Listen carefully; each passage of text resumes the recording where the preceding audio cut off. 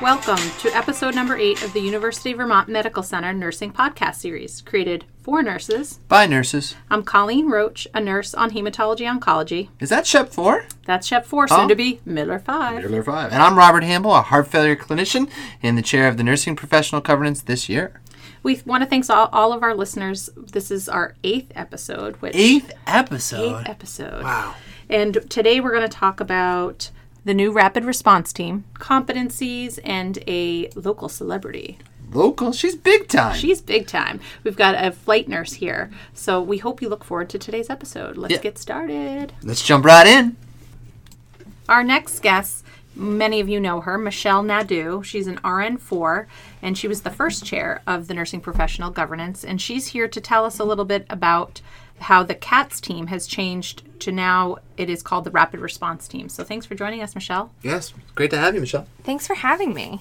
So what's with the change? Tell us why they changed it, why they made the name change, and a little bit about the changes.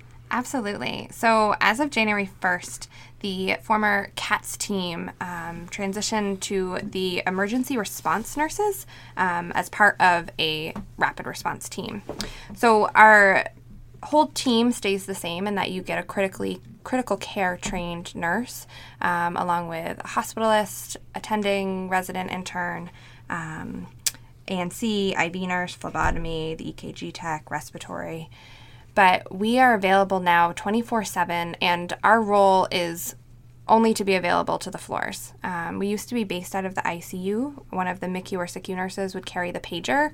Now this is our full-time job. So we are out on the floors rounding. We want you to call us early so that we can prevent critical events from happening, decrease the rates of codes on the floor, and really just be a huge support. We know we have a lot of change happening as nurses, especially with Miller opening in just a few months. So when Miller opens, we will actually have one nurse that will just be assigned to the Miller building and then another nurse assigned to the old McClure, Shep, Baird buildings. And we hope with that we're able to really impact some positive outcomes for our patients. Wow. Now, how do you get in contact with you guys? I know there's often numbers involved. What's the right way, and when should they contact you versus bring the whole team in? Absolutely. So it's the same as it always has been in that we want you to call 222 when you have a patient that needs attention. The difference is that you can call 222 now and just request the emergency response nurse. And this can be for simply just questions you have about your patients. Maybe you have that gut feeling that something isn't right. Changes in their vital signs, but when you're calling just us, we want to make sure that the patient is still hemodynamically stable, that they are not on a 100% non-rebreather mask, that they're still maintaining a blood pressure. If they are not, if they have reached the point where they are unstable, we want you to call 222 and activate the whole team, just as you would have called a CAT call previously. The reason we're having you call 222 instead of paging us directly is just so we can quantify the number of times we're out on the floor seeing patients. It helps us to identify maybe certain units that are busier than others, and also just account for how busy our days have become. Well, have people been utilizing it quite a bit? Yes, and I'm very passionate about the role, but I think it's been a great opportunity to really provide some support for our nurses when you're just getting overloaded. I mean, our patients are getting sicker and sicker. Our census has been crazy high for a long time. And it's been great to be out there to help with those patients before they really fall through the cracks and get to a point where we're unable to reverse their signs or symptoms and need to go to the ICU. I feel like we've been able to prevent some admissions and really just support our staff better. Now, this seems like a really cool department to be a part of, and it seems pretty new. Are you guys looking for new members or people to join? We are, actually. So right now we have 7 nurses that are hired on our day shift. It's a mix of ICU-trained staff and emergency department staff. We are still looking for some staff on nights. So if you have any experience in critical care or emergency care, we'd love for you to reach out. You can email me directly, Michelle Nadeau, and we can provide you some more information. Great. If you're interested, reach out. And for everyone else, make sure you utilize the new rapid response nurse or the full team. And you can reach them at 222. I'm very excited to introduce our next guest, Orla Walsh, the Vermonster. She's a flight nurse for the critical care transport for UVM Health Network. She's a St. Albans native, and we could do like a whole show for just to learn about her. So we really appreciate you taking the time to come and be with us today. Thank you. How long have you been a nurse? I've been a nurse for about 10 years, initially starting at UVM in the MICU. And then tell us a little bit about yourself outside of work. I know that you're a Spartan champion. That's where you got the name Vermonster. Mm-hmm. Yeah, so I could go on for a couple hours about what I do outside of work, but I'll be really short and brief about it. I'm a professional Spartan obstacle racer. I do short and long distances. I love the short stadium races. I do CrossFit for fun. All right, I'd have to ask, which CrossFit gym do you go to, Orla? Oh, this is a great gym in Colchester called Mountain Trail CrossFit. You should check it out. That was a selfish part of the podcast. That's my sister and brother-in-law's gym. Okay, go on. So I do the CrossFit. I love being outdoors. I'm a ski patroller up at J Peak. I'm a paramedic as well, also as a nurse. I like to play in the woods. I Nordic ski. I biathlon, which is where you shoot a gun and skate ski. I skimo. I run, swim, bike, hike, ice climb, rock climb, traverse mountains. Wow, it doesn't sound like you're that busy at all. I mean, what do you do with all your free time? So are you working like one shift a week, or are you a full-timer with that kind of hobby list? Yeah, actually, I'm a full-time staff nurse here, go UVM. And I do pick up some overtime. We're also looking for nurses and, people over at the transport. But yeah, I am super busy. I've been a busy person my whole life, and I wouldn't have it any other way. I do have some time off, but I fill it with so many things. So if you want to hang out with me, I have to pencil you in very quickly. We're lucky to have gotten you for this podcast here. I mean, that's so much to do, and it makes me feel bad that I'm going to go home and watch TV this weekend. But here's the thing. Last year was a great year for you. Talk to me about some of the highlights that you've had this last year about things that you've done outside of this hospital. Yeah, so when I'm not killing it at work and just giving 100% intensity at work, I'm actually, when I'm doing my professional obstacle course racing, I was able to snag the title of the overall female stadium, Spartan Stadium female champion. So I ran a bunch of stadium races, got first place, I was undefeated, and then I was the champion. That was really fun. I also will be seen on a TV show on CBS coming out end of March. I can't really give you much more details about that, but it's really cool. LeBron James is the executive producer. And then also I was on Broken Skull Challenge with Steve Austin the year before and ended up winning an all-star episode and coming away with some cash money. So check that out on Amazon. It only costs $1.99. Super busy, but I wouldn't have it any other way, and always trying to inspire young girls, young children, older people, anyone that wants to listen to what I have to say about getting off the couch, fighting depression, or just fighting the obstacles that we face in life. I've lost my mom when I was 18 and my best friend when I was 22.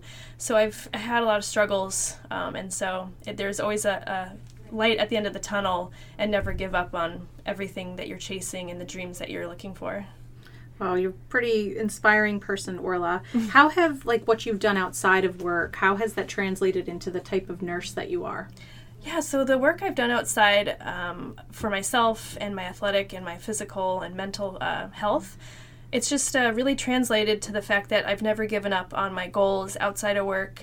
I've never given up on dreams. I've had some hard times. I've felt like I've been climbing some Mount Everest at times. But my intensity outside of work is 110% passionate about everything I do, and it translates right into work that I'm so passionate about my patient care, my employees that I work with, my coworkers, and the staff that we work with. That I just am so passionate about what we do and the patient care that we do with our transports. So it's kind of goes hand in hand with my lifestyle inside and outside of work. And like I said, I wouldn't have it any other way. Wow. I'm so happy to be here and just kind of learn about what you do. It's we just are kind of cool. amongst a star. Yeah.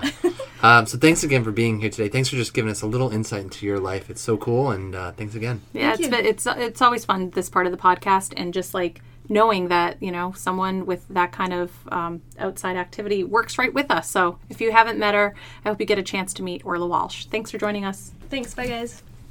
Well, guys, we've received a lot of feedback on this topic, over 2,000 emails just about this one topic. So we want to make this kind of the lead in one of our podcasts for this month. So, Colleen, why don't you introduce these two highly sought-after educators? Today we've got with us Sarah Burton from the NICU and Jackie Hoops from Dialysis, and they're representing the educator group who's going to tell us what's new and exciting about competencies. Thanks for joining us, ladies. Thanks, guys. I hope that wasn't too much of a sell on the intro. We know nursing competencies is not everybody's favorite topic, but we want to make it exciting this year. So we are going to do this new method where it really empowers the nurses to be part of that process and selecting what topics they want to do, and it's going to be great. So what's changed? What do we have to look forward to? Well, instead of sitting and doing a lot of PowerPoints with quizzes like we have in the past, eLearn's not going away, but we are going to select some hot topics, and using this Donna Wright method, we will look at which domains the topics fall in, technical, critical thinking, or interpersonal skills, and look at the 11 different methods of validating and give you a choice of the method that is best for you to show us that you are competent. And those things that you're competent in, we're going to just check you off on. So you said 11 different ways. Give me a few examples of what are some different ways other than a multiple choice test that I might be able to prove that I'm competent in hanging blood. Right, and that's really just one method, and we have come to sort of over-rely on that, but there's a lot of different ones. You could use an exemplar, a case study, return demo, peer review. You can do mock events, and you can even use evidence of your daily work. Okay, so if I'm hanging a unit of blood, and Sarah, you're a champion on my unit, you can just come in, watch, validate, and then that'll be that. Yep, that's a great example. So no longer having to take a test to remember I have to come in every 15 minutes, and if I forget that, then I have to retake the test. I can just show it to you? Yeah. Awesome. I love that. So I realize that eLearns aren't going away, but you're trying to take topics and eventually make them into a more engaging way to validate a nurse's competency. How did you, sorry to just jump on that point there, Colleen, but how did you pick the topics? Who was in the room making those decisions? Can you talk a little bit about that? Yeah, it's really individualized to the different units. So each of the educators got together with nurses from their unit and their managers, and it's really meant to be driven from the bedside up instead of being top down. So we looked at things, what's new, what's changing, what's problematic or high risk, and then identifying what they need in their area to be deemed competent. And it's going to be different for every unit. Cool. Now, do you guys have any other examples of hospitals that have done this? What does this time frame look like for other hospitals? I mean, I'm really excited to learn that we may start to move in this direction. Yes, Boston Children's Hospital adopted this method, and it took them 3 years to change all of their topics over. For the topics that we need to show some documentation that we've covered them, we're going to do something called My Yearly Requirements, which will show up on a computer, but instead of doing quizzes to show competency, the nurses will be able to just do an attestation saying yes, I understand this information. If I have questions, I'll ask my educator, and I am proficient, rather than a quiz. Cool. Giving nurses ownership of their practice, yes. And giving us permission to say, you know what, I need to learn a little bit more about this and seek out more information. You said Donna Wright's saying is what? It's competency through accountability. Yeah. And I think that's huge. I want to apologize because I used crickets at our last podcast. Now that I know what you guys are going to do, I'm actually really excited because you're right. It's about putting the power in the nurse's hand to really show what they understand without having to feel like, oh, I got to just do these quizzes. I'm super excited. Can't wait till them come out. Yeah, thanks for putting the effort into making it a more enjoyable process for all of the nurses around here. Yeah. Our pleasure. All right. Thanks, Sarah and Jackie. Thank you. Thank you. Well, Rob, after hearing Orla's story, we don't want to be sitting on the couch anymore. You know that That felt judgmental. I felt like I was being judged there. hey, it's me too. We got to be more like Orla. So UVM Employee Wellness is offering some free yoga classes for the month of March and April. Their early morning class is 7:30 to 8:30 at 1 South Prospect Street. If you want to check it out, they're free classes. Yeah, I mean, getting off of a night shift, maybe something to go do, or on a day you have off. It's great. It's free. Free opportunity.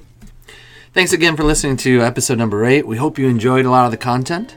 If there's anything that you guys want us to highlight, please reach out to us. Or if you know of a great nurse that we should be highlighting, reach out to us. My name's Colleen Roach. And I'm Robert Hamble. Thanks again for listening.